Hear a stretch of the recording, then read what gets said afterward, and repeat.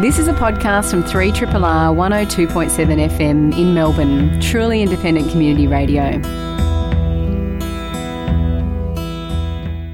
We welcome you to Bite Into It, where we talk technology, the internet, all of the good stuff that you need to be across on your Wednesday night. It's going to be a big show. Excited to have one of the best crews in. We have Laura Summers. Hey. How's your week been in tech?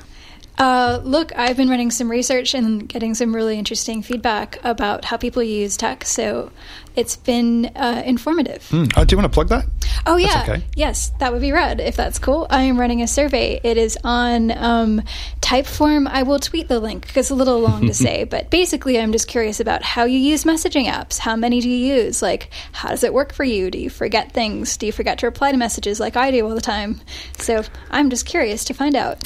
Also, Dan Salmon. How are you, Dan? I'm doing great, Warren. How are you? All right. What's been going on for you? Look, in tech, my week has been largely about renaming a platform and getting the hive mind to be involved with it, and it is hard. Let's just say that I'm hoping that we just keep the name that we've got. To be honest, I can't be bothered continuing with it.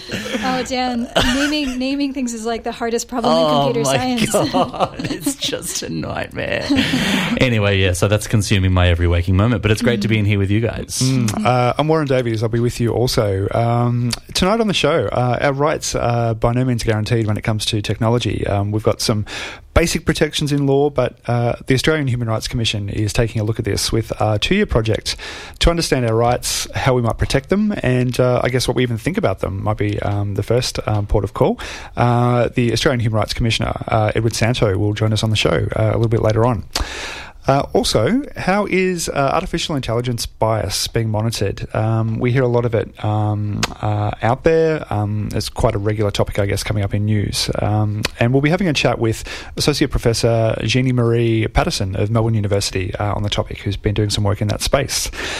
But before we get to that, there's a bit of news going on. Laura, there's some stuff around MyHealth. What's been happening there? Yeah, well, MyHealth is this MyHealth health record, which was supposed to roll out the creation of everyone's accounts from tomorrow onwards, has had a little bit of drama today as people have been trying to opt out frantically and all of their systems have overloaded.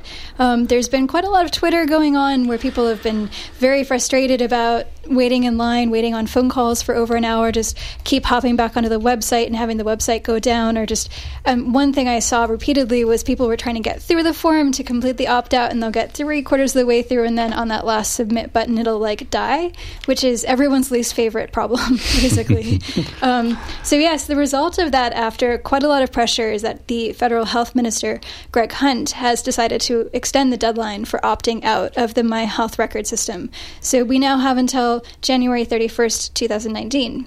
Which is actually pretty rad. I think that's great, because if people don't want to be on there ever, if they don't want to have an account ever created for them, it's pretty good to not let that slip through by accident. Absolutely, and I think it's good that it's been such a high-profile decision made by the government, because people who might not have even been aware that it was going to be happening are now seeing it on the front page of most of the major news outlets. Yeah, absolutely. I agree, and I think it's very reminiscent of the census debacle from not that long ago. And I think people are kind of only really aware of these things when they really start to go horribly wrong, but I suppose it's a good reminder that if you can't handle something simple like server load, maybe you shouldn't be dealing with people's very personal private health data.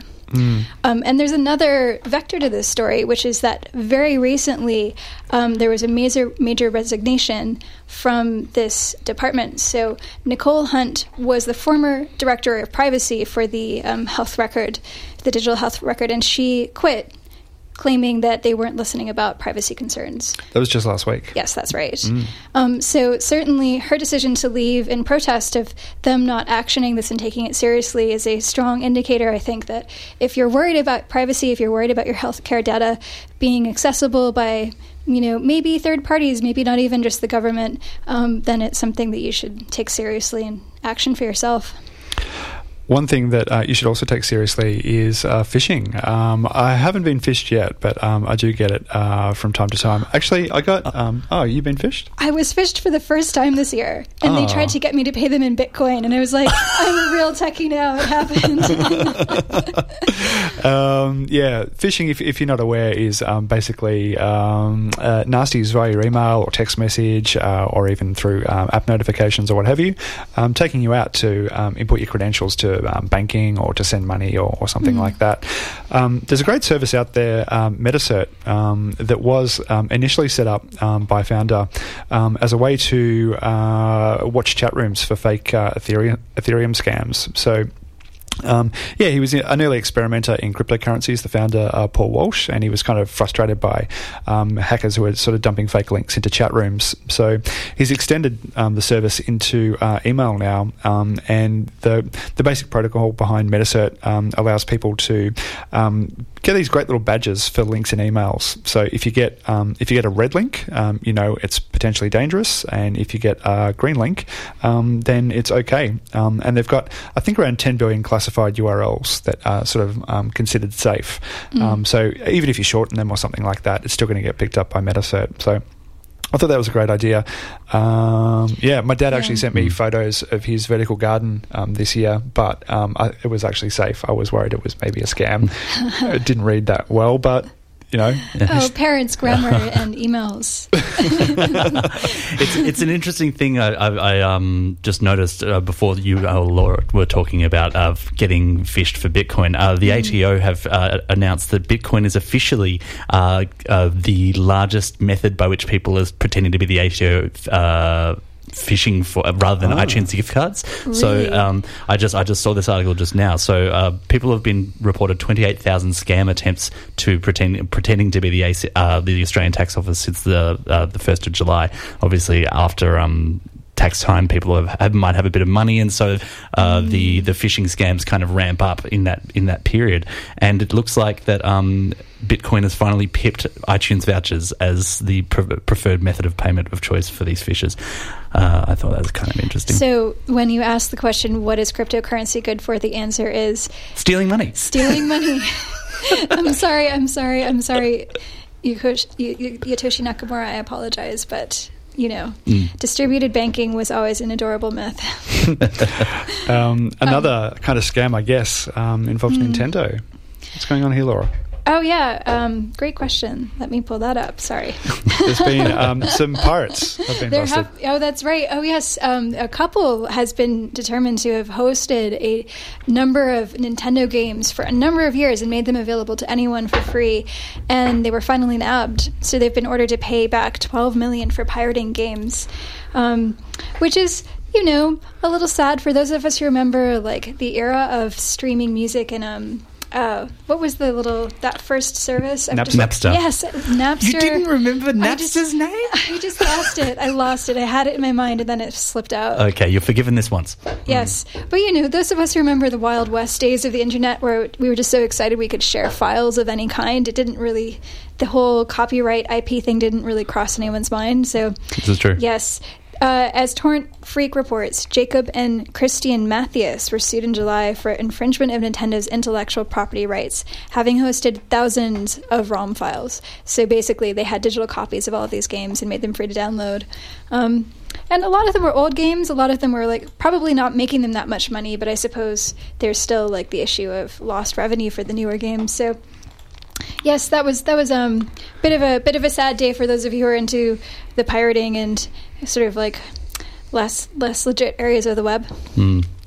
Another, I'm not going to call it a scam, but it's definitely one of the worst decisions I've seen made.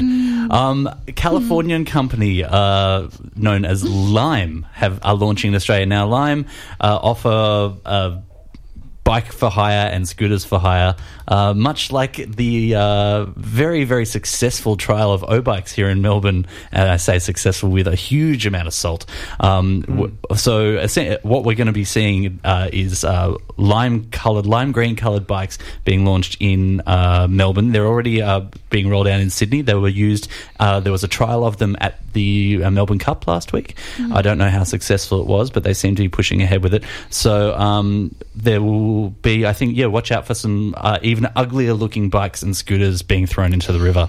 Well, they're not just bikes even, they're e-bikes. E-bikes, so this is true. They have batteries, they're electronic, they give you a little extra oomph, so you don't have to necessarily do all the exercise of taking yourself around the city, but obviously there's that extra waste and extra maintenance cost. Absolutely, and when they do go into the river, there's going to be all kinds of issues with the electrics in the bikes. Precisely. Yeah. So going into the river will start to get very expensive for this company. Yeah, I look... As with every trial, you hope it goes well, but I just can't see. Surely they must have seen what was going on. And this is only, 4 or 5 months ago? Yeah, I don't know. I'm just reminded of the... I don't know if this is actually a old wives' tale of Silicon Valley or if it's a real company, but I'm reminded of the company that was supposedly came up with a new, innovative way to move people en masse in large buses and basically reinvented a bus service. I think their pitch was something like Uber, but for groups. It's yes.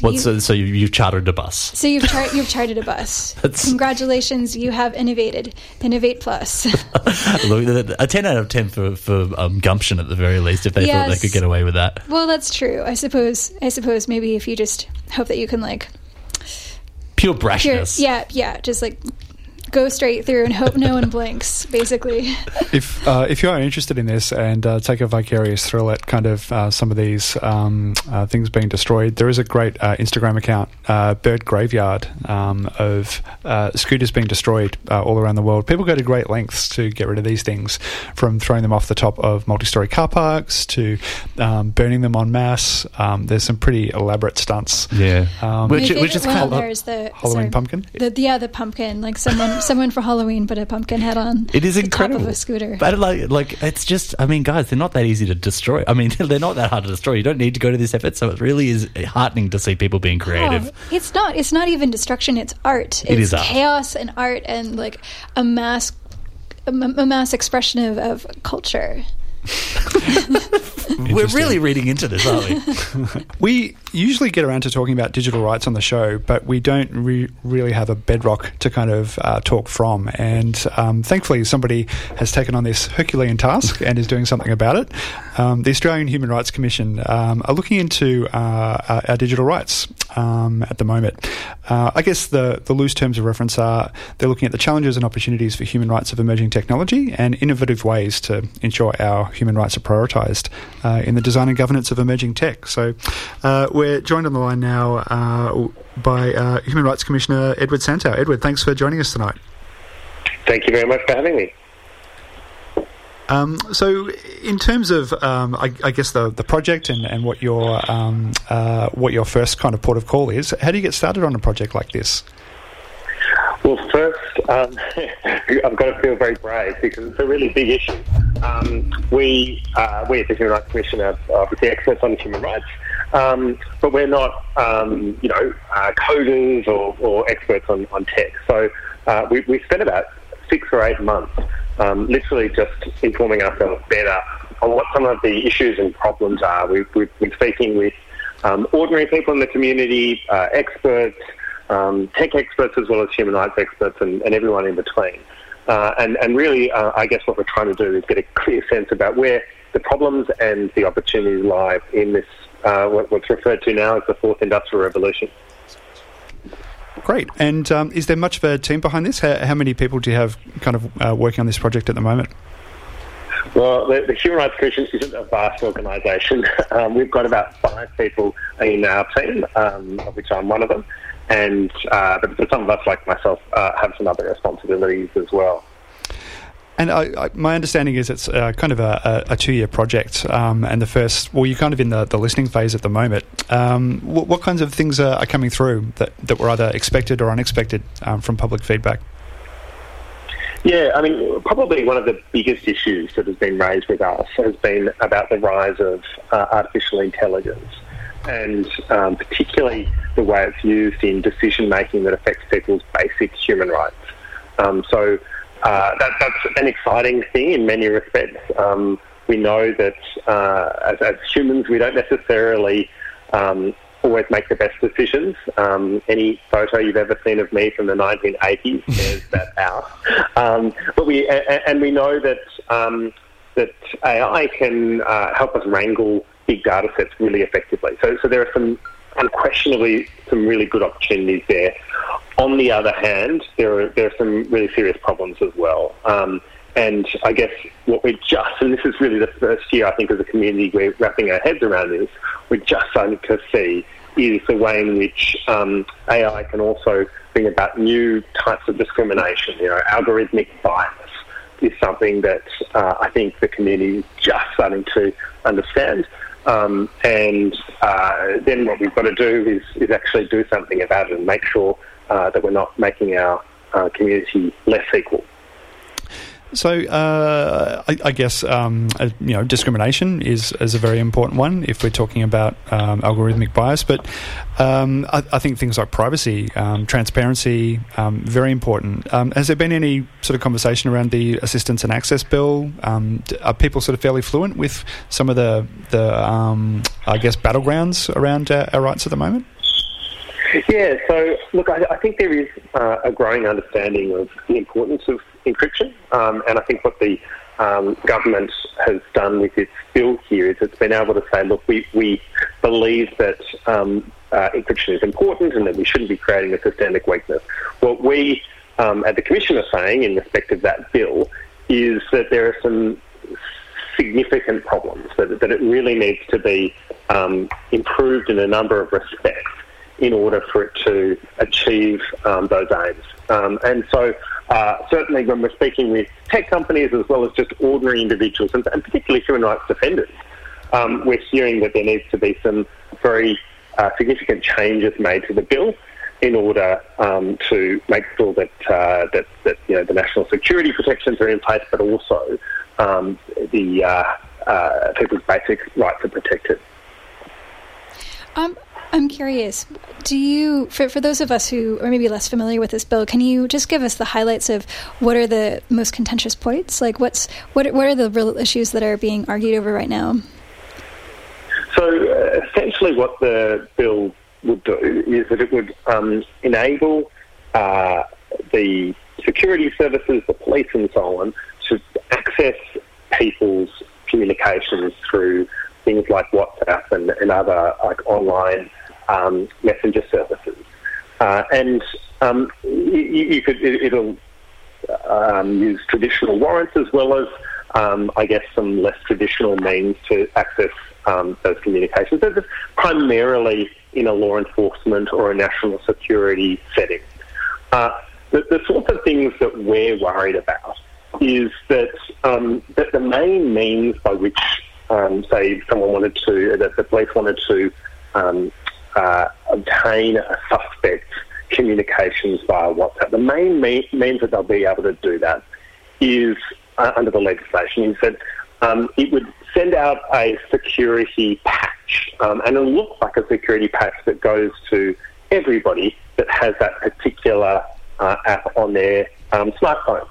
However, there'll be one specific difference that will essentially enable the police or whoever it is to view the communications of the one person that they're seeking, right?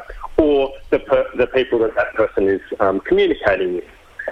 And so I guess one of the things that we think is a potential unintended consequence is that if the community at large starts to worry that every time that they do, a new security patch on their smartphone, that the government might be listening into their communications, and then essentially that will discourage people from doing their security updates, their patches on their phone, and that in turn will make those communications platforms less stable.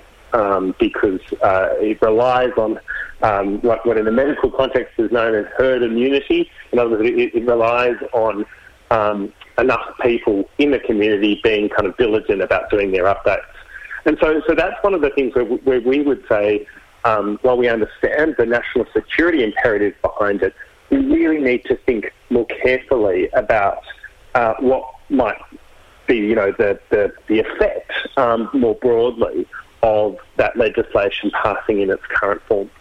And are we confident that all the app providers will actually comply with this law and agree to let basically backdoors be built into security patches? Like, is that something we're going to see sort of conflict over in the future if the law goes ahead? Well, I mean, I guess it remains to be seen. It's certainly true that a number of the big tech companies, some of the groups that represent big and medium-sized tech companies have expressed serious concern about this law. There'll be some limited right to seek judicial review when they're compelled to provide this information. But I guess there's also just the practical reality that a number of those big tech companies are primarily based overseas. And so it can be difficult in practice for some of those orders to be enforced by an Australian government or an Australian court. So, look, the short answer is we don't know. Generally, tech companies are very respectable organisations and will comply with the law, but we just have to wait and see. I'm reminded of when Malcolm Turnbull said, the laws of mathematics are very commendable, but the only laws that apply in Australia is the law of Australia, and sort of this I'm just curious. I mean, I'm bringing this up to be a little bit facetious, but also a concern I think a lot of us in the tech community have had is people who are writing law to try and enforce aspects of something like cryptography or security protocols that they don't really understand, and they don't really know the implications, like this thing you're describing, which is degrading the herd immunity. How are you trying to engage with the government to maybe help them understand these issues and make better decisions about them? It's a great question, and I think what we really have as a challenge for us right now is I guess a wide community gap between a small group of people that fully understand some of this new technology and the vast majority of people who don't. So it's really important at all levels of policy making that we understand exactly the sorts of issues you're talking about, but also that we formulate laws that are based on that understanding. So as Human Rights Commissioner, we would always say that a law needs to be really carefully targeted. So there are certain situations where you can make some impingement on some basic human rights if what you're trying to do is a legitimate aim. So in this case, protecting our national security is obviously a legitimate aim. But whenever you do that, it has to be really targeted and proportionate and no more than is absolutely necessary to achieve that national security or other aim. And so what we think is a risk here is that if we don't fully understand, policymakers don't fully understand some of these technological phenomena that they're grappling with, then it's less likely that we'll be able to fulfill those really important principles of proportionality and necessity.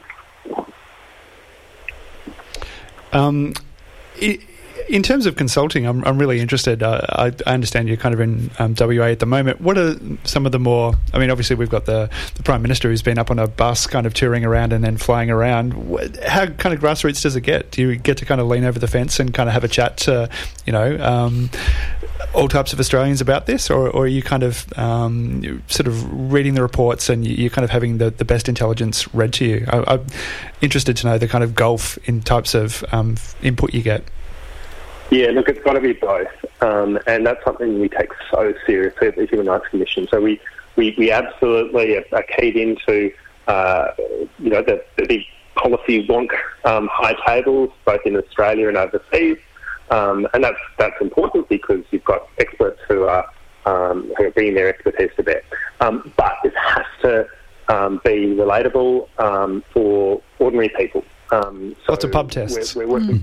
Yeah, but we're working really hard, particularly, for example, with the University of Technology in Sydney, to make sure that we're reaching real people And so they've got a fantastic track record in how they undertake consultation that really helps to do that and helps people, I guess, understand the basic kind of principles that we're grappling with, so that they can make an informed, have an informed say about something that is changing incredibly quickly.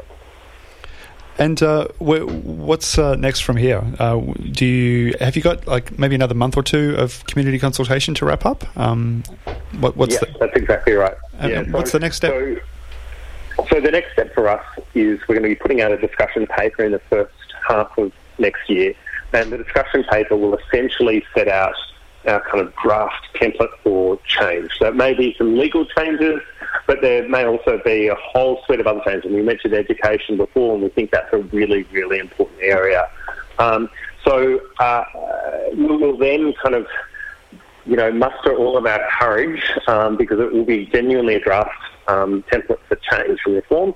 And then having mustered all our courage, we'll do a second round of consultation. We'll specifically invite people to tell us where we're absolutely wrong, where we may be on the right track but might need to refine our ideas a bit, and where we may have got it right first time. So that's quite an extensive reform process. It's a very well-established gold standard of reform process, but it does take a bit of time. So as I said before, we take consultation really seriously, but it does take time, and so we're participating in a range of other Australian and international reform processes that have a more kind of immediate time frame, and you've already mentioned one of them, the Assistance and Access Bill that is currently before the Parliament. We're giving evidence on that on Friday. Interesting. I do have a question that kind of won't stray too far into this space, but is it digital rights for people within Australia or for Australians? I mean, obviously the Human Rights Commission has got a wide scope of reference there, but is it just for sort of people with a passport, or...? No. So human rights are for all. Human rights are not about citizenship. They're fundamentally about the people that a country has jurisdiction over. So that's everybody, I guess, who's physically located in Australia, but it also means other people who may be not located in Australia, but the Australian government is interacting with. So that's really, really important. If people want to have their say, what can they do right now? Where should they go? So we've set up a dedicated website for this project. It's tech.humanrights.gov.au. So you can check out what we've got online. You can sign up to receive updates on our process. Where we've finished taking written submissions in this first round of consultation, but as I say, next year we're going to be doing a second round of consultation, and we'd be really, really grateful to receive submissions and input from people of all walks of life. And submissions, I know, is sometimes a bit of a forbidding term because it can sound very formal. I have literally received a submission on the back of a napkin before, and it was actually quite a useful submission. So it can literally be something very informal, a few dot points on an email, or something more formal as well. But we know that we've got some of the expertise now internally within the Commission, but we won't be able to do as good a job as we need to do unless we continue to get really good input from people on the outside. And I can't tell you how grateful we have been to date. We've had fantastic input and buy-in from really everyone in civil society and more broadly. So that's a really wonderful thing for us. Cool. Before you go, you did mention that you're doing more consultation next year. Do you anticipate, in the light of what's been happening in the last 24 hours around My Health Records, do you imagine that there'll be a bit of feedback coming from that? I'm not sure what your opinion is on the whole thing, but I'd be interested to see if that colours anyone's opinions. Do you Maybe anticipate anything like that? Signal boost, hey? Just a little bit? Yeah. No, I mean, I think... I have spoken about My Health Record and expressed some serious concerns about the legislation as it was currently drafted, as it was originally drafted. We're also pleased that the government has been ready to make changes and has actually introduced changes. And as you say, the opt-out period looks like it'll be extended. So those things are really good. And they're really important issues in and of themselves because... just speaking personally, I think it's really important that wherever possible we can use big data sets to improve healthcare. But at the same time, we've got to be able to walk and chew gum, so we've got to make sure that people's privacy and other human rights are properly protected through a system like My Health, which is so big and extensive. So as I say, it's really important on its own terms, My Health. But what I would also say is that I think it's, some of these issues that we're talking about, like artificial intelligence, can seem achingly abstract at times. And what My Health does as a practical issue that we're talking about in the community is it helps us understand how these big technological changes are actually starting to affect our lives right now. And so I think that's a really important part of the debate, to make it practical and real for people so that they can start to see how it's affecting them in a day-to-day way. Edward, thanks for your time tonight, and thanks for giving us an insight as to what's going on. It'll be fascinating to see what comes next. It's a pleasure talking with you. If you've ever wondered how your stuff's getting served up to you through all your apps and services and who's deciding what you should see when, or ever been frustrated by change in algorithms, you are not alone. But it's probably small change compared to some of the greater biases that we find in artificial intelligence and a lot of the products that kind of drive our digital lives. We're now joined in studio by Associate Professor Jeannie-Marie Patterson of University of Melbourne. Thanks for joining us tonight. Oh, it's a total pleasure. How did you get into this? Were you offended personally by an algorithm and just went, okay, I'm going to kind of crack this like a detective, or what's your path into... Well, my path into this is actually that my dad is an engineer. He worked on the space program, and when I was very small, he took me to see a computer that took up about the size of this studio times 3. And although I rebelled against being an engineer, the inner geek came back to haunt me. That's fascinating.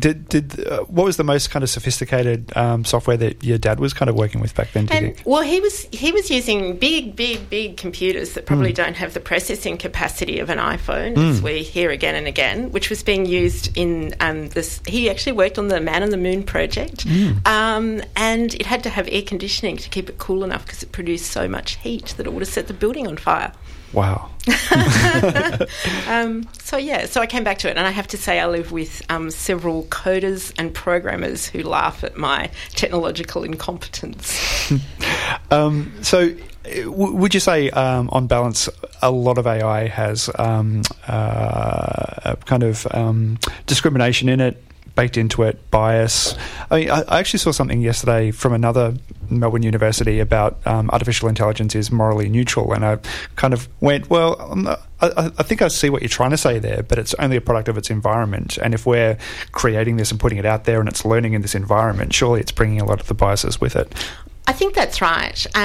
Artificial intelligence is only as good as what's fed into it. So if what we're feeding into it is the ordinary human existence, which is full of prejudice, bias and lack of understanding, that's only how good it is. And one of the problems of artificial intelligence, I think, is it can do great things, but because it's sort of science and maths, we tend to think, oh, it must be right, it must be accurate.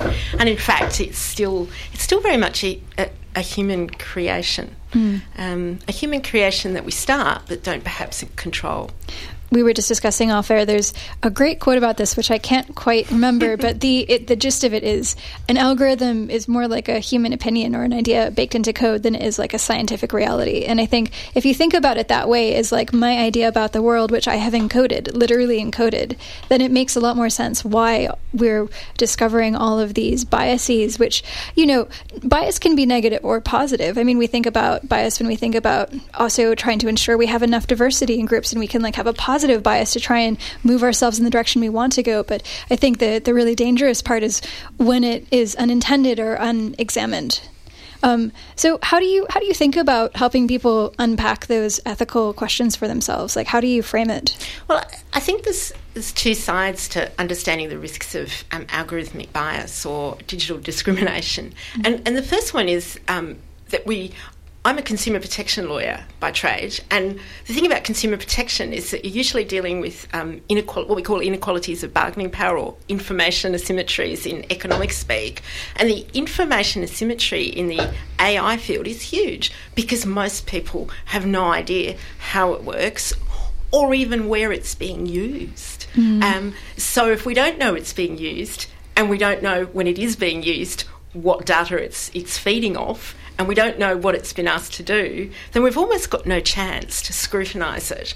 And algorithms and artificial intelligence have a beautiful benefit. They can be very consistent. They can make decisions that are consistent. But they're only going to make decisions that are consistent and fair if the inputs, which is the information the algorithm's learning from, and the outputs, which are the decisions the algorithms are making, are scrutinised. We can't just go, oh, it's maths, so we'll just leave it alone. We actually have to engage with it. So how do we engage with it? How do we get to the people who are creating the inputs and get them mindful of these things so that the end product isn't as discriminatory as we see? Well, I work at a university, so of course I'm going to say we need university researchers to think very hard about it. But actually part of it is education. I know that universities now, when they're training people in computer science and software, are actually including ethics courses. They're teaching philosophy, they're teaching ethics. So they're asking the people who are doing the programming to think about those questions.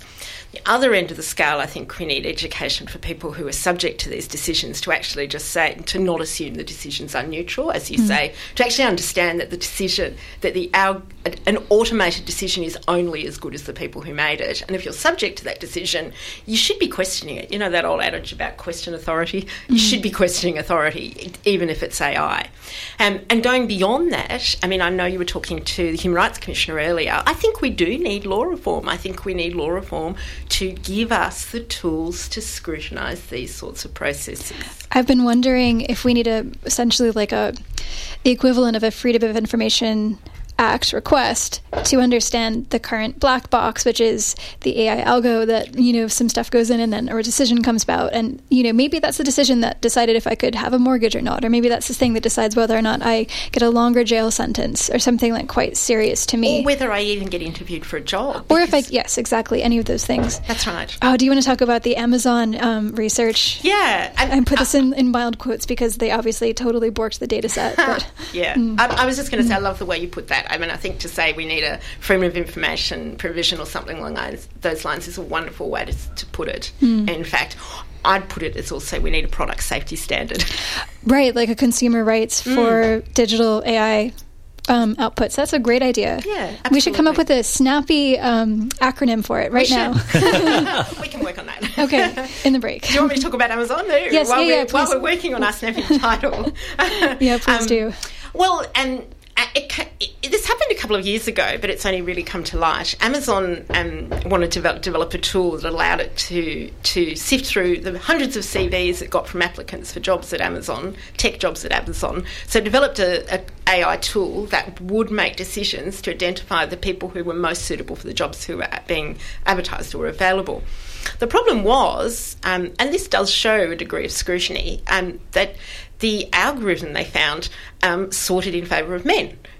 It sorted for men for those jobs, and it sorted against women, and it also sorted against the types of work experiences that women would have had. So if the example is if a man might have said I was in a chess club, but if it was I was in a women's chess club, or if I studied gender studies, or perhaps some of those sorts of things, or I was pregnant, those CVs were discounted. And the reason for that was the data that had been fed into the algorithm was historical data from the previous 10 years about the type of people that worked in tech jobs. Now, they were men. So, of course, the algorithm, this is your point, the algorithm only is no more neutral than we are. The algorithm learned from the data it had been given, which is the best people for tech jobs are men, not anybody else. And so we had a sorting tool that was actively discriminating against women. And there's other examples in other environments where we've had that sort of problem, that if you're learning from historical data and certain groups of people have been excluded from that data in the past, guess what? They're going to continue to be excluded. isn't it really just bad PR? Like, surely we're kind of at the edge of this. This whole thing is just going to take off, and it's going to work. It's going to be a painful journey for us, but it is going to work because it has to.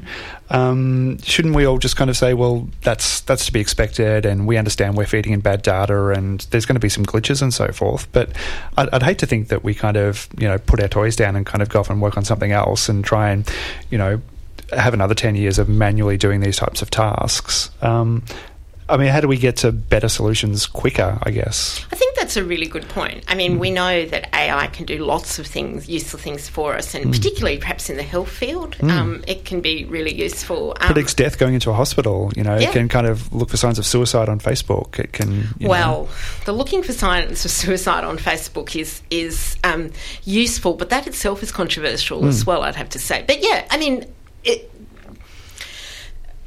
I'll hold that thought for a minute because there's all sorts of things related to scanning Facebook and social media posts that we might not actually want AI to do and that we need to think about. I think the point is just to think about it, is not to deify the artificial intelligence or try to pretend it's not happening. Yeah. We need to actually seize it and go, hey, we need to know that it's happening, and we need to demand accountability for what's happening. And we can't demand accountability if we don't know. We only found out about the Amazon tool because some engineers at Amazon, who I think may have left, revealed it to the public. Otherwise, we would never have known. So we need to keep demanding accountability. We need to think about rules or laws or some sort of data commissioner that enables us to scrutinise and demand accountability. I've got an acronym. It's PSAI. PSAI. Tell me more. Product Safety Advocate for AI. Oh, that's fantastic. That's actually fantastic. Yeah. I was working on it. It was like, why? Freedom of AI information, but that's really terrible. Yours is much better. Where are some places where it's being done well, where good data is going in, there is accountability? I don't expect to sit on... The look on your face is saying... we should keep looking. We probably should keep looking. Actually, I have a good example of that. There's some really good work in AI being done in medical diagnostics. Yes. And it's a perfect example of there's the only negative bias is when there's a scan that has some kind of disease showing on it. So like the negative bias is correct, right? Like if I look at a scan and I can identify correctly like an area which might be disease, then I've taught the AI the right thing. And I'm not introducing some kind of bias which is about whether this person is a fat person or a skinny person or like, a person of color or not a person of color. So that's a good example. But even there we need to be really careful because I was listening recently to a discussion of an AI diagnostic tool. Now, you need to feed lots and lots of data in. That needs the data sets to be correctly labelled. Well, that's not even an AI problem. That's a database problem, right? Like, that's true. That's an Excel issue. That's true. Garbage out. And actually, we're actually using robots now to do surgery, to do really fine surgery. And that's an example of AI as well. It's robotics plus AI. Yeah. And the surgery outcomes from robots, surgical robots, are really good. There's Da Vinci robot in the US, which does prostate surgery very well. So, there's lots of opportunities there. But I would actually add those are generally public sector developments.